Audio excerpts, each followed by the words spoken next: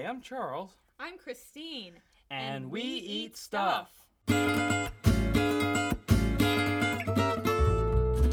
What's up, everybody? Welcome to the podcast, We Eat Stuff and Talk About Things. I'm Christine Guthrie from We Eat Stuff. Thanks for listening.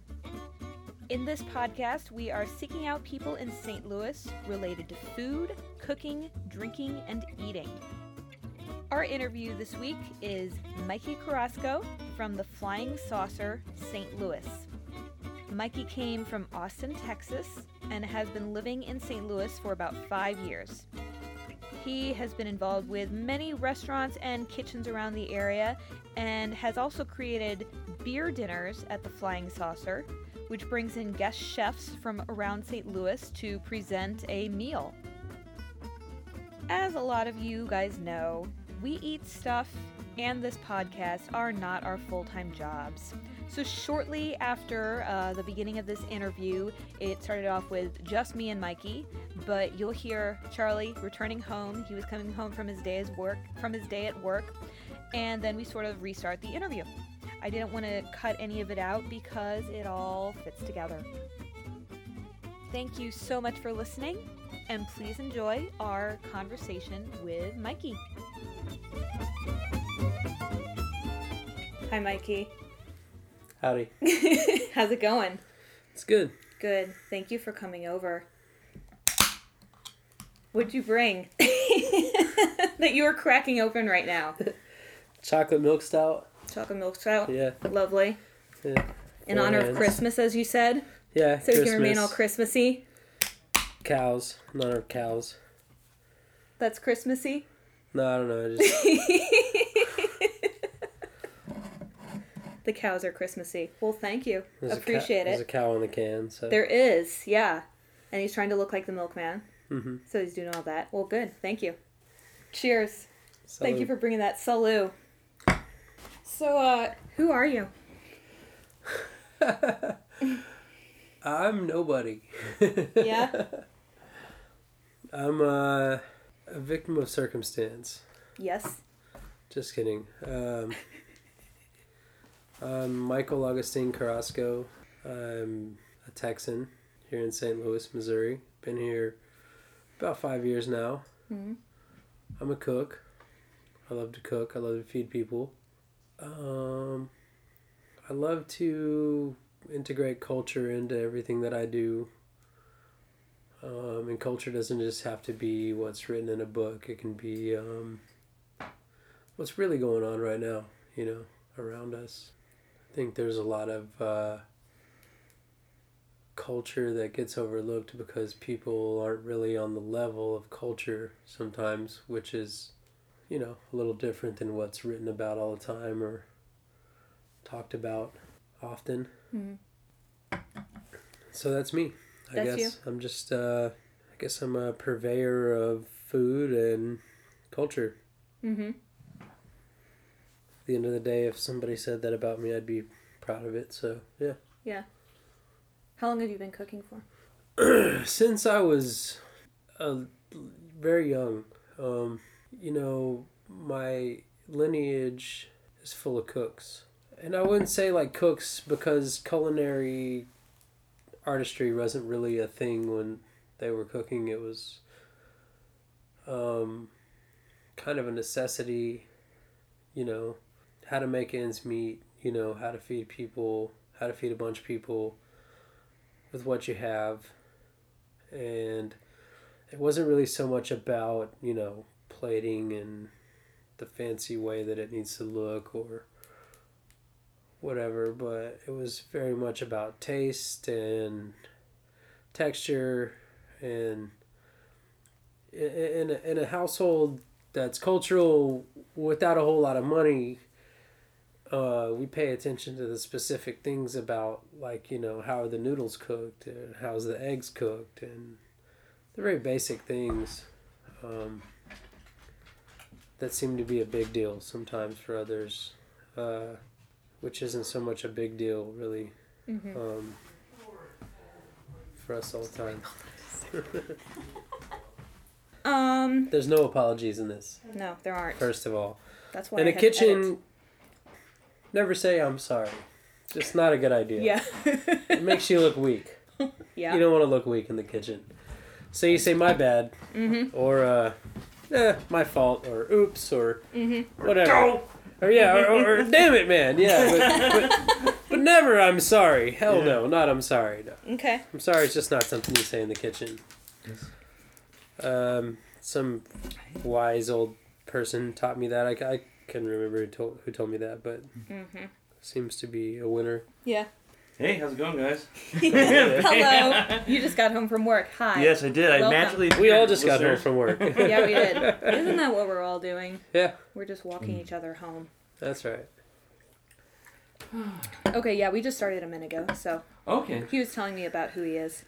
excellent. Yeah, that's it. Yeah, she was like, "Who are you?" I was like, "Damn, I don't know the answer to this question." It's a question. That's I really do deep. though. I do though. It's just a long walk home with friends, I guess, to really explain who we are. Best answer I have for who I am is if you want to know who I am, come find me wherever I'm at. So where is that? Right now, Flying Saucer, Mm-hmm. 900 Spruce Street, Downtown. downtown, Mm-hmm. a block from the stadium, Awesome. block away from the Wheelhouse. Mm-hmm. They're awesome. Mm. Shout out to Nick Del Jaso. Good guy. Start Bar. Yep. Right down the street, Broadway Oyster Bar. Mm-hmm. Just came from there. Been a lot of different places. I think there's, like I said, there's no apologies in this. You just kind of move around. Nothing's ever perfect. You never really fit in anywhere perfect in this business. There's always such an overhead, such a price, such a trend, such everything changing rapidly. The carpet can be pulled out from under you at any time. You can pull the carpet out from under us at any time. It just depends on how you want to play the game, you know? Sure. And I think it's all just kind of trivial, really. I think if you set out to be somebody in this stratosphere that we have, then you will be somebody. It doesn't matter what part of it you are, whether you're a customer or a blogger or a chef or a GM or a dishwasher or anybody can be anything. I mean, I think these parts are all interchangeable. If you care about it, then you are about it, and I think none of us are strangers, you know, in that regard. Yeah, well, it's kind of a semi-bleak view of the industry. I mean, why do you think people get involved in cooking or like become gourmands or Right. I think because we see things out there that we think we can do better. You know, I think that's everybody. Even a person that watches the Food Network, you know, for the first time, and they see the Iron Chefs on TV when their final dish, and they say, you know what, I would have did this differently, or I did that, you know, and a lot of that's just regional, you know, different opinions, and I think as humans we always all share that kind of sentiment that I can do better, and it's our sense of pride, I guess, you know. It's like, I can do better. Let me show you how. And it's not necessarily that you can do better. It's just that you'd like to see something different. So you get involved, you know. Sure. If we didn't care about it, we wouldn't interject. We wouldn't intervene. You know, we would just let it all go by and say, okay, you know. And you think that's why people in the industry work such long hours and tend to be have rather strong personalities? Yeah, I think that comes out of mostly out of necessity. You know, there's always a bottom line.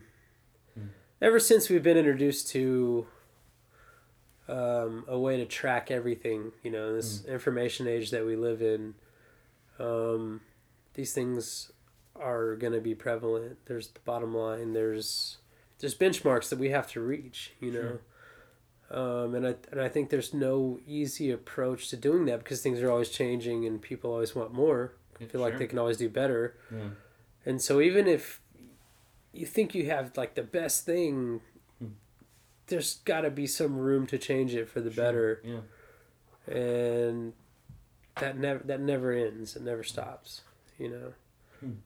And I think back in the day, people were very happy with like, well, this guy has one thing that he does that's great, you know. But now everyone's trying to kind of get all their shopping done in one place if they can, you know. So you may have one really great thing on your menu that you really love, but people also necessitate, you know, a hamburger and a chicken sandwich and blah, blah, blah, whatever. I mean, doesn't it just amaze you to think about, like, how much hamburgers have crossed so many menus? Sure, yeah. I mean, I literally, like, I wake up at night thinking about this. It's like, how? I mean, and I can understand it's a ball of meat. Yeah.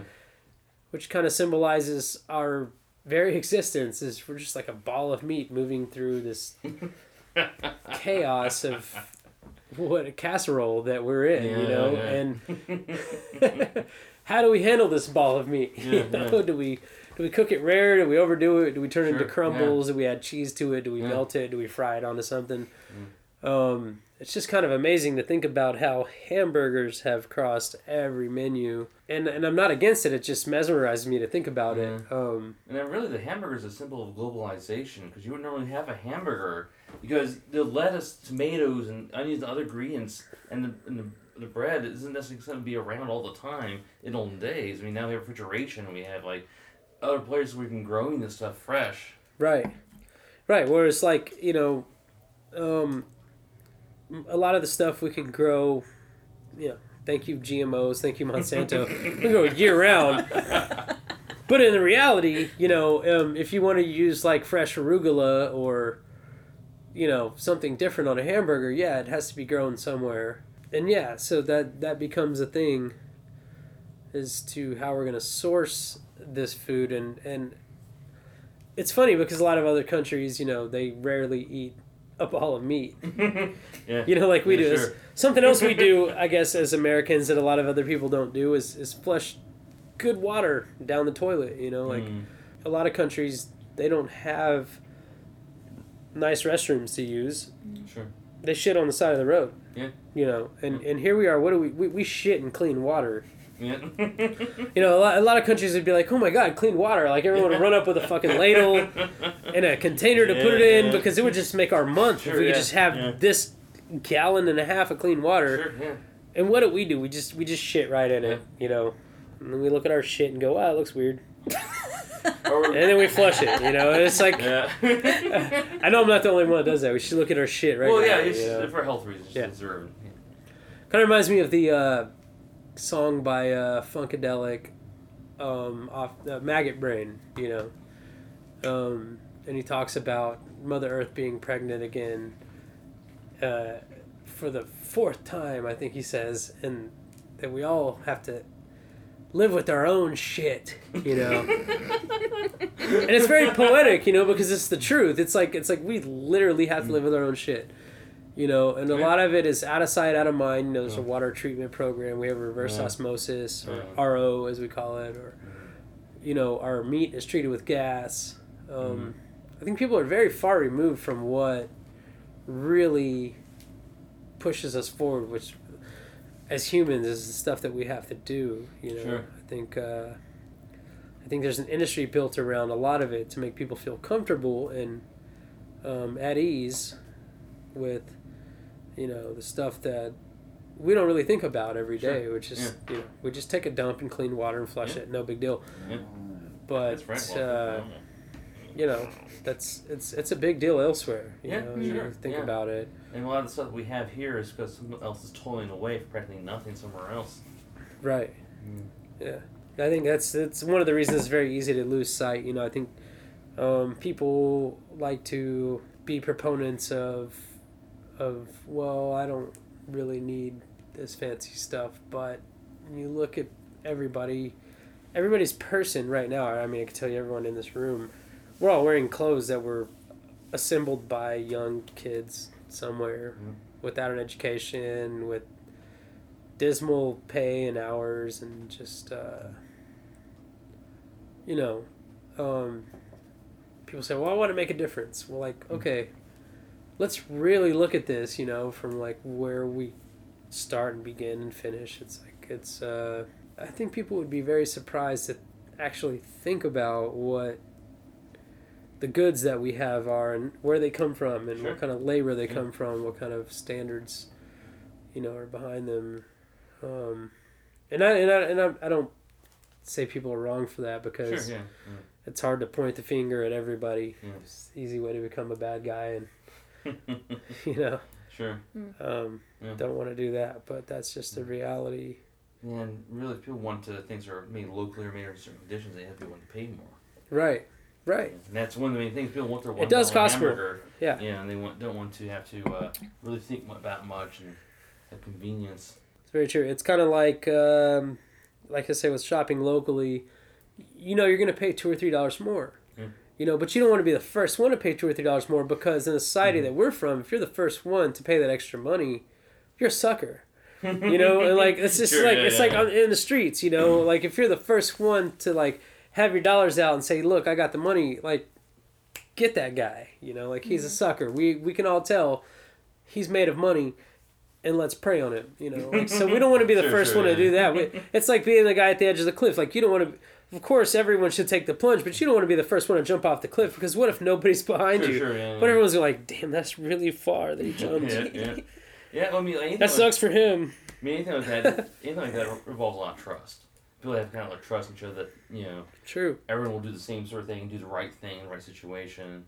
It does revolve around trust. That's interesting. Yeah, true. So I guess what I spend a lot of time on, I guess, as a cook is trying to build that trust. I got a lot of people around me, whether it's servers, people in the kitchen, managers, customers, that are like, I never really ate that.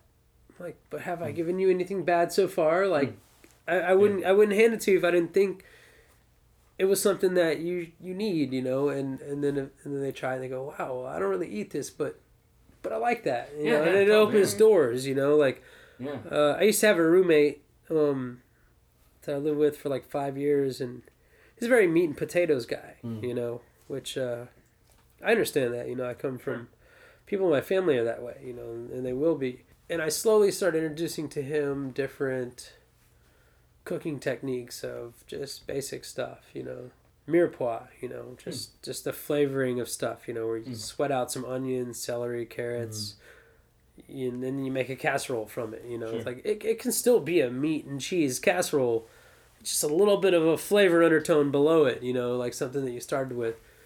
And once I showed him that and a few other things, he really became a pretty good cook, it took a while, but then I'd come home and he'd be like, I'm making this casserole. I'm like, that sounds really good, like, so that's cool. I don't think it's destitute, what we're taught. A lot of people, a lot of parents in this society didn't eat a bunch of different food, and so they don't offer their children different food. Yeah. And so the children grow up and, of course, they just want the basic stuff that their parents taught them. But I think when they go out on their own and somebody says, well, you can try this and you can take it or leave it, then they get to form their own opinion, like, oh, I really like this, or I really don't like this, Sure. Me, even as an adult, there's things that I still don't like, I don't really like liver. Yeah. I'm not really a pate fan. I could give a shit about foie gras. Honestly, like, you can put that on record. I don't even care about that, like, I'm down to kill some ducks, like, I'm down to do some ill shit to some ducks. Sure. But They're pretty tasty. I just don't care. Like, that's just not my thing. It's not my favorite thing. I would rather eat a chicken McNugget from McDonald's than a piece of fucking foie gras. Yeah. That's just my flavor profile. Sure, yeah. And not to say that I won't ever grow out of it. I've had some chicken liver mousse that I've really liked before. Sure, yeah. And I think it's because there's a lot of butter and brandy in it. Yeah. It's probably a butter and brandy delivery system. It's probably Right, yeah. And I think I like butter and brandy, so Yeah. I can see where I can appreciate that. Yeah, I don't like the idea of eating snails, but escargot, when made right, is so delicious because it's basically just eating butter and herbs and garlic. That's all you're really doing is just it's eating kind that. of a vessel. Right. No, you're right. And at that point, it's not really the food, it's a delivery system. It's like, yeah, You can cover anything in butter and fresh herbs, and it's gonna be delicious. Yeah, I wouldn't just sit there and eat garlic, butter, and herbs by itself. Like I could, but you're not supposed to. So it's like, just put it in the microwave, heat up. You gotta put it on something, right? Yeah, right. Exactly. It was okay. I put it on a burger, so it's okay. Otherwise, everyone's like, "Freak!" I don't know. Yeah, exactly. So I mean, yeah, there's always that. Yeah, I'm not a fan of liver. My mom, when I was growing up, would do liver once a month. Onions, I don't like raw onions. I'll eat caramelized onions. I'll cook with onions. I love shallots. I love butter sauce. I love everything involving shallots. Stuff an onion into a bird and cook it. Great. I'm all cool with it. I don't like raw onions. I don't like biting into them. And I've heard the whole apple thing. Like, I like apples. I like fennel. I like a lot of other things that make a crunch and kind of taste like onion, but I don't like raw onions. It's not something I can fix. I try. Like, once a year, I'll just eat a raw onion just to, reaffirm that I don't like... I'm like... Like, I don't like this, you know? Like, no, I really don't like this. This is something I really don't like. Yeah. Yeah, that's why I am with sea urchin. I cannot put sea urchin in my mouth. Yeah. I don't know what it is. I try to bring it to my mouth just closes up. Will not let it in there. I think it's something with the smell.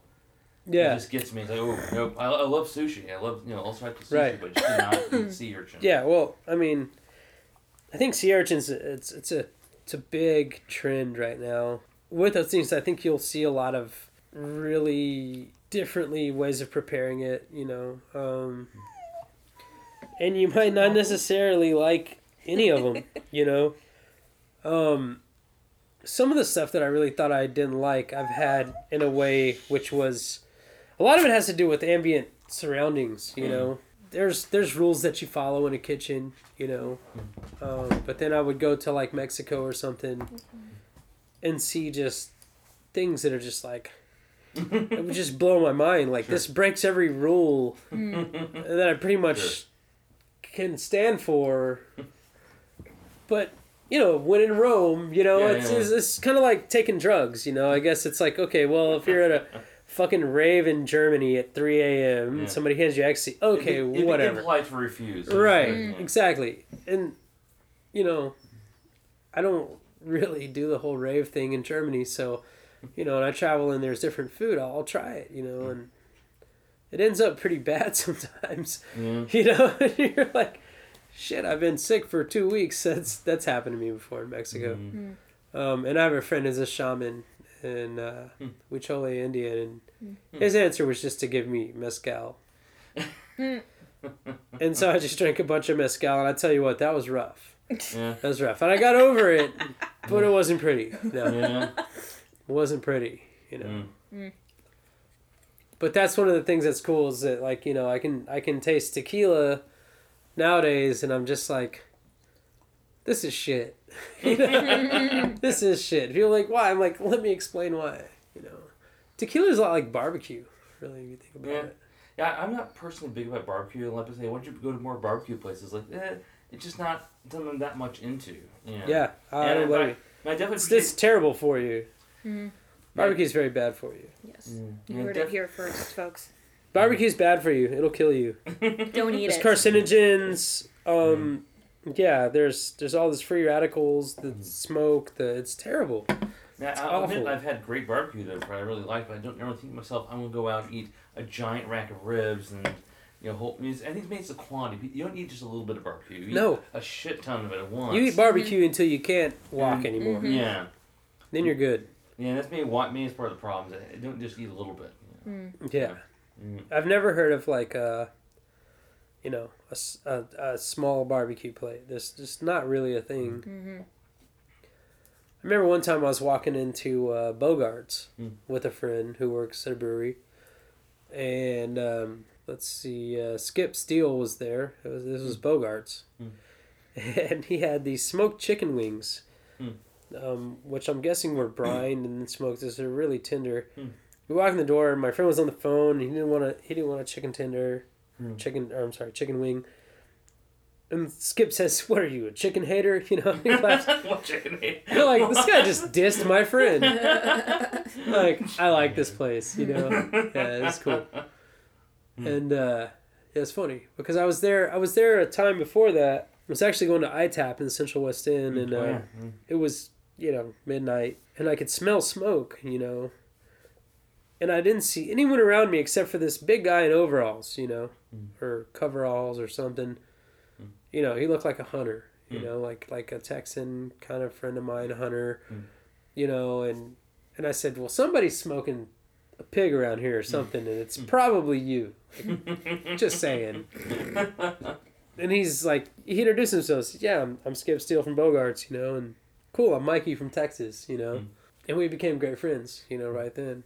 It was kind of like, who else would be out here at midnight cooking something slowly with smoke?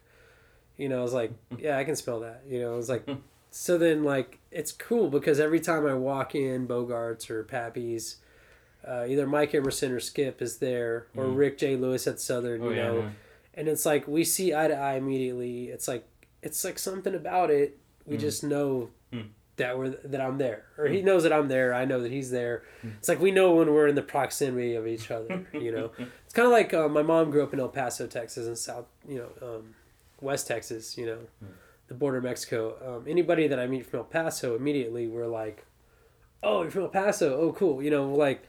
There's certain regional things that we just automatically link up on. Sure. It's the hot chili. It's the high salt content. It's a lot of fat. It's terrible food that'll kill you. But if you want to be happy, just come hang out with us, on a holiday and eat what we eat. It's I'm a firm believer there is no right or wrong in this cooking thing. It's only what you prefer, and I think people should listen to their hearts more and figure out what it is that makes them happy, what they like, Yeah. So what makes you happy with food and cooking? What makes me happy is when I present something very basic and the people around me that have had all kinds of different stuff can really pick apart the nuances of the basic thing that I presented. And say, well, it's just right because this and that and this. Sure. It's the most basic thing, and it's like that to me is like what makes me happy, I guess, in cooking. And I think a lot of the new trend in food is kind of reverting back to the basics. And so now people are doing things that, my grandma would do and not think anything of, or my great aunt would do and not think anything of, like, well, yeah, you start off like this, and now people are doing it as like their main dish. It's like, I think that's great. I mean, it's kind of like wiping the slate clean and starting over, and really going back to the basics. Which starts with the soil. How you prepare the soil, the time that you spend growing what you eat. And growing what you eat doesn't even just mean vegetables and fruit and produce. It means culture, growing what you eat means growing the culture around you, around what people think and what people like about what you do, and kind of educating. Any dish that I've ever created is always, I would say, very simple. And I'd love to explain it to anybody, and I love to share it with everybody. If I can't share it, if people can't make it at home, I just think it's kind of a waste of time. Which I think one of the reasons that I'm kind of in the middle ground as far as cooks go, and I have been for a while, is because I don't really have any interest in fine dining. I just don't. To me, it makes me happy to do something very simple and present it in a way that people are happy, and to me that is fine dining. Sure. And so I guess it comes down to definition, or what people think is fine dining, but I think fine dining can be found at Quick Trip. If there's something that you really love about something at Quick Trip, well, that's your palate, that's your fine dining, totally, and I don't think anyone can judge you or tell you that it's wrong. And I'm not trying to promote Quick Trip. I don't work for Quick Trip. Those quesadillas on the roll. Right. They're fucking $6 pizzas or whatever. Like, I'm not trying to push that. But what I'm saying is there's something that you find sometimes in these things that you like, and it's okay. It's okay to like that, and I think that's totally fine. And I think comparing that to finer food is absolutely necessary, because it's like, why? People want to say, why are we paying this money for this food? Why are we spending $30 on a chicken dish when I can go buy 5 chicken thighs for $5, at the store, I mean, there needs to be that question. There needs to be that rebellion in food, because without it, we're just always going to follow whatever's in front of us. And, I come from Austin, Texas. It's kind of a trendy place. I have some friends there that have some of the best restaurants on the planet, and it's hard to try to think like, oh, I'm going to compete with it. Like, I have no way trying to compete with anybody like that, or even here in St. Louis. It's just kind of like, I just want people to be able to pay a reasonable price, get something that they like, turn it into something they love, hopefully, and walk away happy wherever it is that I'm at. I want people to be able to afford to eat it anywhere that I work, or that I present food 3 or 4 times a week, and not just like on an occasion. Because to me, it's kind of like, well, if a tree falls in the woods, there's no one there to see it. Did it really happen? Like, I want my tree to fall in public. I want everyone to see how this tree fell and why it fell and what it fell for and what it stood for. I mean, do you feel that there's no reason for like some of the more of the fine dining kind of stuff, or is that something that it's okay to have? Just that it's that you don't feel that's really what's at the heart of cooking. That where do you feel it's like too much of a spotlight on that kind of stuff? No, not really, because I think there's always been a place in our society. Like I said, it's our nature that we think we can do better, that we want more. And I totally get that, and it's like the hashtag food porn, I changed it to gastroerotica because I think that's a little more classy. But I think it's in our nature to always want more and better. So it's not really wrong at all. No. Is it about finding like a balance between the two sides? Sure. I mean, I think it's all about whatever makes you tick. As a cook, if you want to serve that, then serve it. Sure. Yeah. And be proud of it. And wave the flag. And if that's not what you want to do, then don't. And I think everyone can get along harmoniously regardless. Sure. Recognizing that there's quality. It's like kind of if you watch Munchies on Vice or whatever. Some of these guys in the fine dining places that do some really fantastic stuff, just crazy gastronomical stuff, that I'd be lying to you if I didn't say, I wasn't into, I wasn't watching, I wasn't trying to figure out. But then they go to like, a taqueria, or their favorite Mexican seafood place or something, where they do something very simple, but they do it right. Sure, yeah. And they appreciate it. Yeah. And I don't think that makes it any more or less than any other way you could present this type of food. Sure. I think there's just I don't even know how to say it, but I just think it's all important. So there's a saying in Latin, it goes "Fati amo," which means love it all. Which means love all of it, embrace all of it. It's like people look at graffiti, and they say, well, I don't like the scratch tag, I scratched his name on something, that looks like shit. But I like this beautiful, mural that this person did. Well, it's like, well, how do you think that person learned how to paint a mural? Sure. By scratching their name somewhere. Yeah, totally. And so, yeah, when you look at it, you go, God, it looks like shit, But you could never have the Van Gogh or the Matisse, without the guys that scratched a name in a mailbox somewhere or something. And so that's, it's all part of it. It's all part of the landscape, and the scenery is, I think it's all inclusive, you can't really just take one side or the other and say, well, I only like this or I only like that.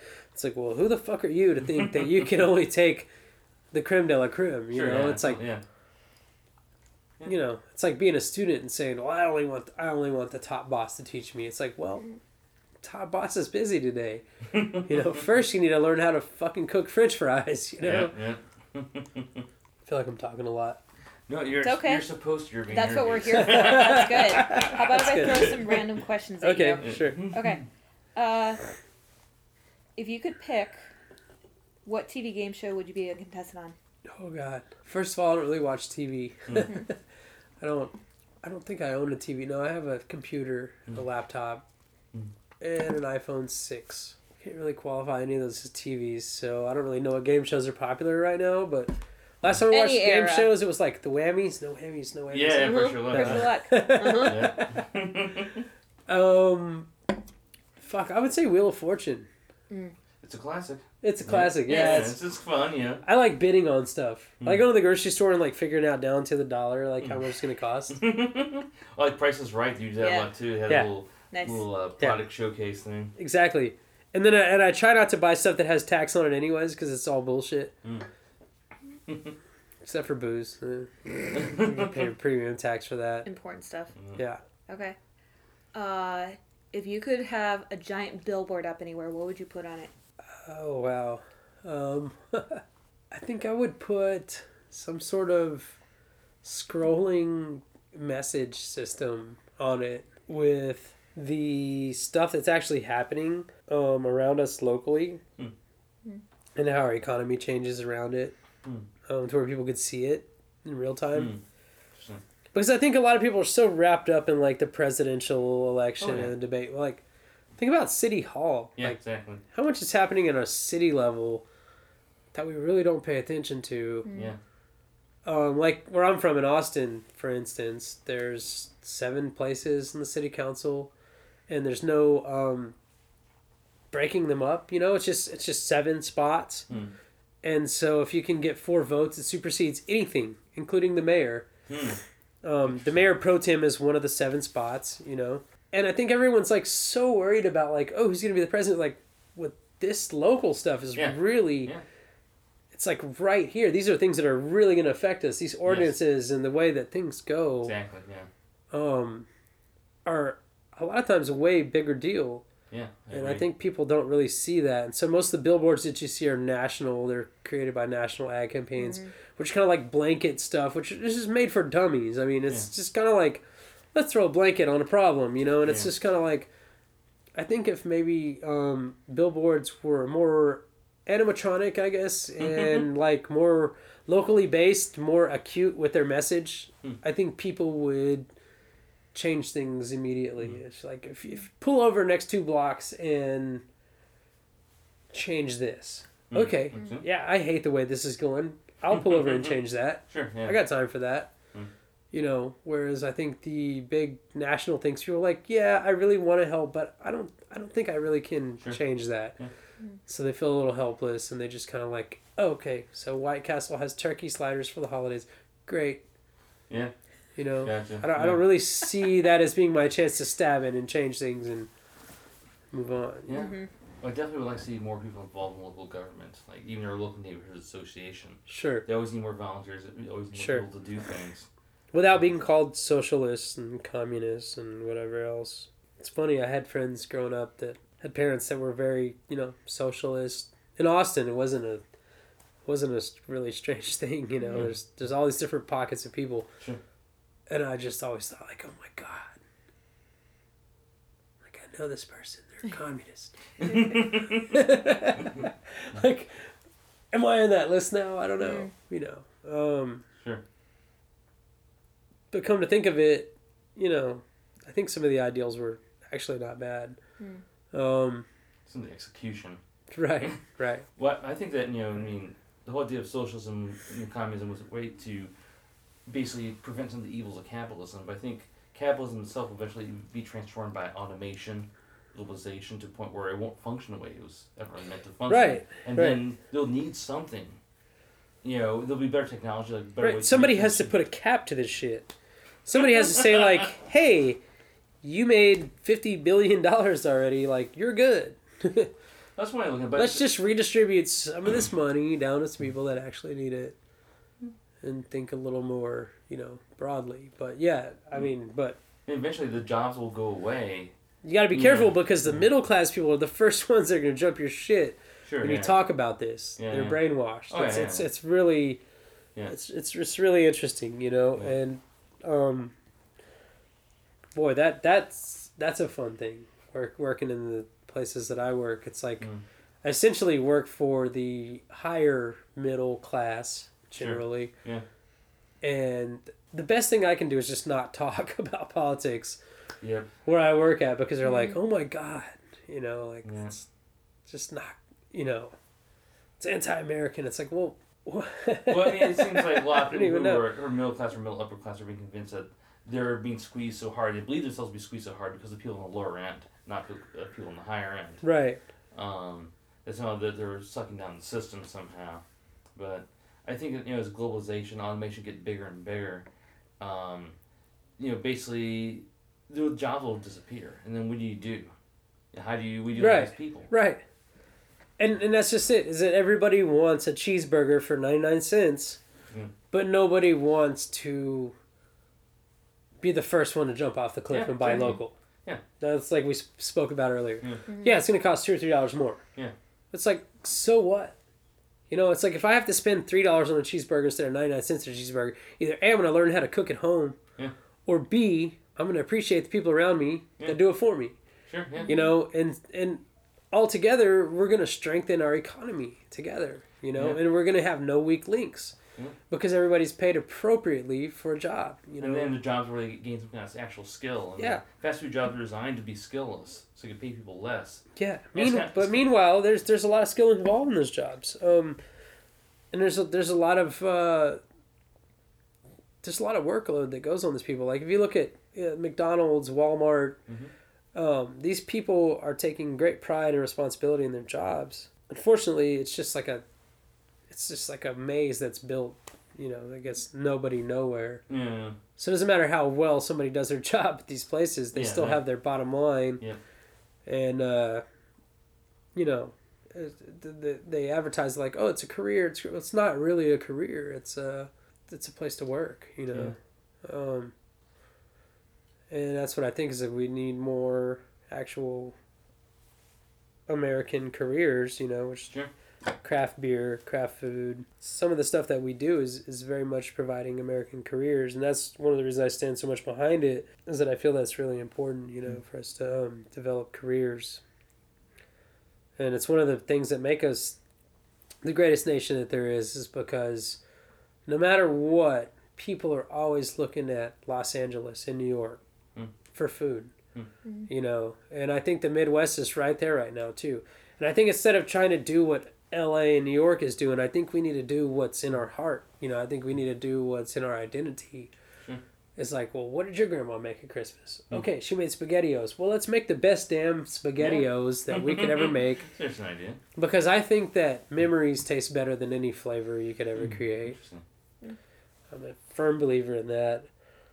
My memories happen to come from South Texas, so that's the way that I cook, you know, but I'd be lying if I say that the Midwest hasn't rubbed off on me in some way to make me want to cook in that way, you know, to try to reach that as well. So I think people need to not worry so much about what other people around them are doing and worry more about what actually makes them happy. And be open with your neighbors. Like, let them taste stuff along the way and say, try this. Okay, it sucks. Cool. Let's do something else, you know?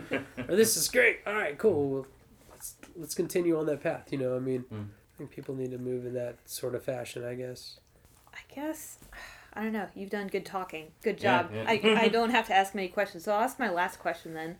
If you have anything different, I guess, from what you have been ruminating on before, do you have any asks or requests of the people listening? I would just ask everybody to love everybody. Just around you, around the world. Instead of looking for an opportunity to pick out what's wrong with something, pick out what's right with it, run with it, make it better, make it yours. Hold the torch, light the fucking flame, jump off the cliff, be the first one, spend $3 on local stuff. Fuck it. What have you got to lose? Good answer. All right, I'll take it. Mikey, thanks for coming over. Yeah. I appreciate it. This was fun. Hey, you guys. Thanks for listening. Have you rated and reviewed this podcast on iTunes yet? It would be really cool if you did. Also, are you enjoying hearing our random conversations? To ensure that we can keep the randomness up, please help us out by becoming a monthly sponsor to our Patreon account. We have several levels of sponsorship where you can be rewarded with cool stuff. You can donate at patreon.com/weeatstuff. Thanks! Please be sure to join us next week for another interview. But in the meantime, go out there and eat stuff. Bye!